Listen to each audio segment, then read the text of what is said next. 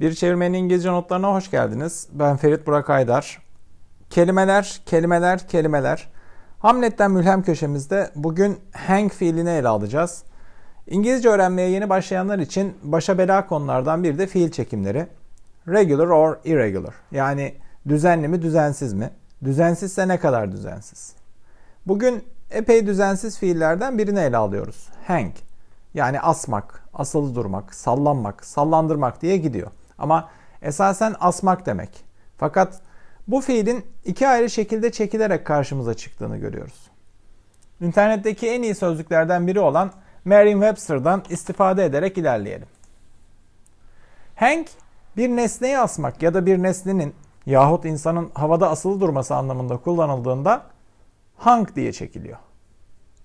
İkinci hali de, üçüncü hali de hang. Bu fiilin asli kullanım alanı. Günlük hayatta en çok kullanacağımız şekli bu. Dolayısıyla hang diye bilmekte fayda var. Ama hang bir insanı asıp öldürmek ya da bir insanın kendisini asması anlamında kullanıldığında, yani iş asmaktan çıkıp asarak öldürmeye geldiğinde fiilin çekimi düzensizden düzenliye dönüyor ve hanged oluyor. Dolayısıyla hanged.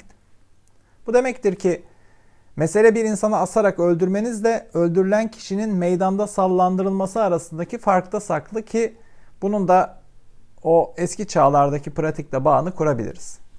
Şimdi örneklerle gidelim. I hung a portrait of Karl Marx on the wall. Karl Marx'ın resmini duvara astım. Bu fiilin asli kullanım alanı. Hang fiili düzensiz çekildi.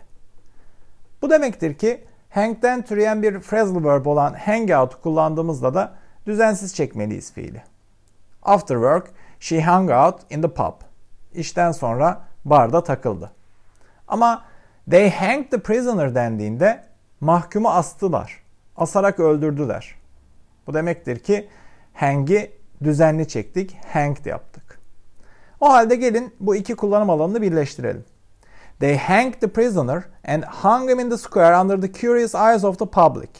Bu demektir ki mahkumu astılar, hanged, ve halkın meraklı bakışları arasında sallandırdılar, hung. Bir dahaki kaydımızda buluşmak üzere.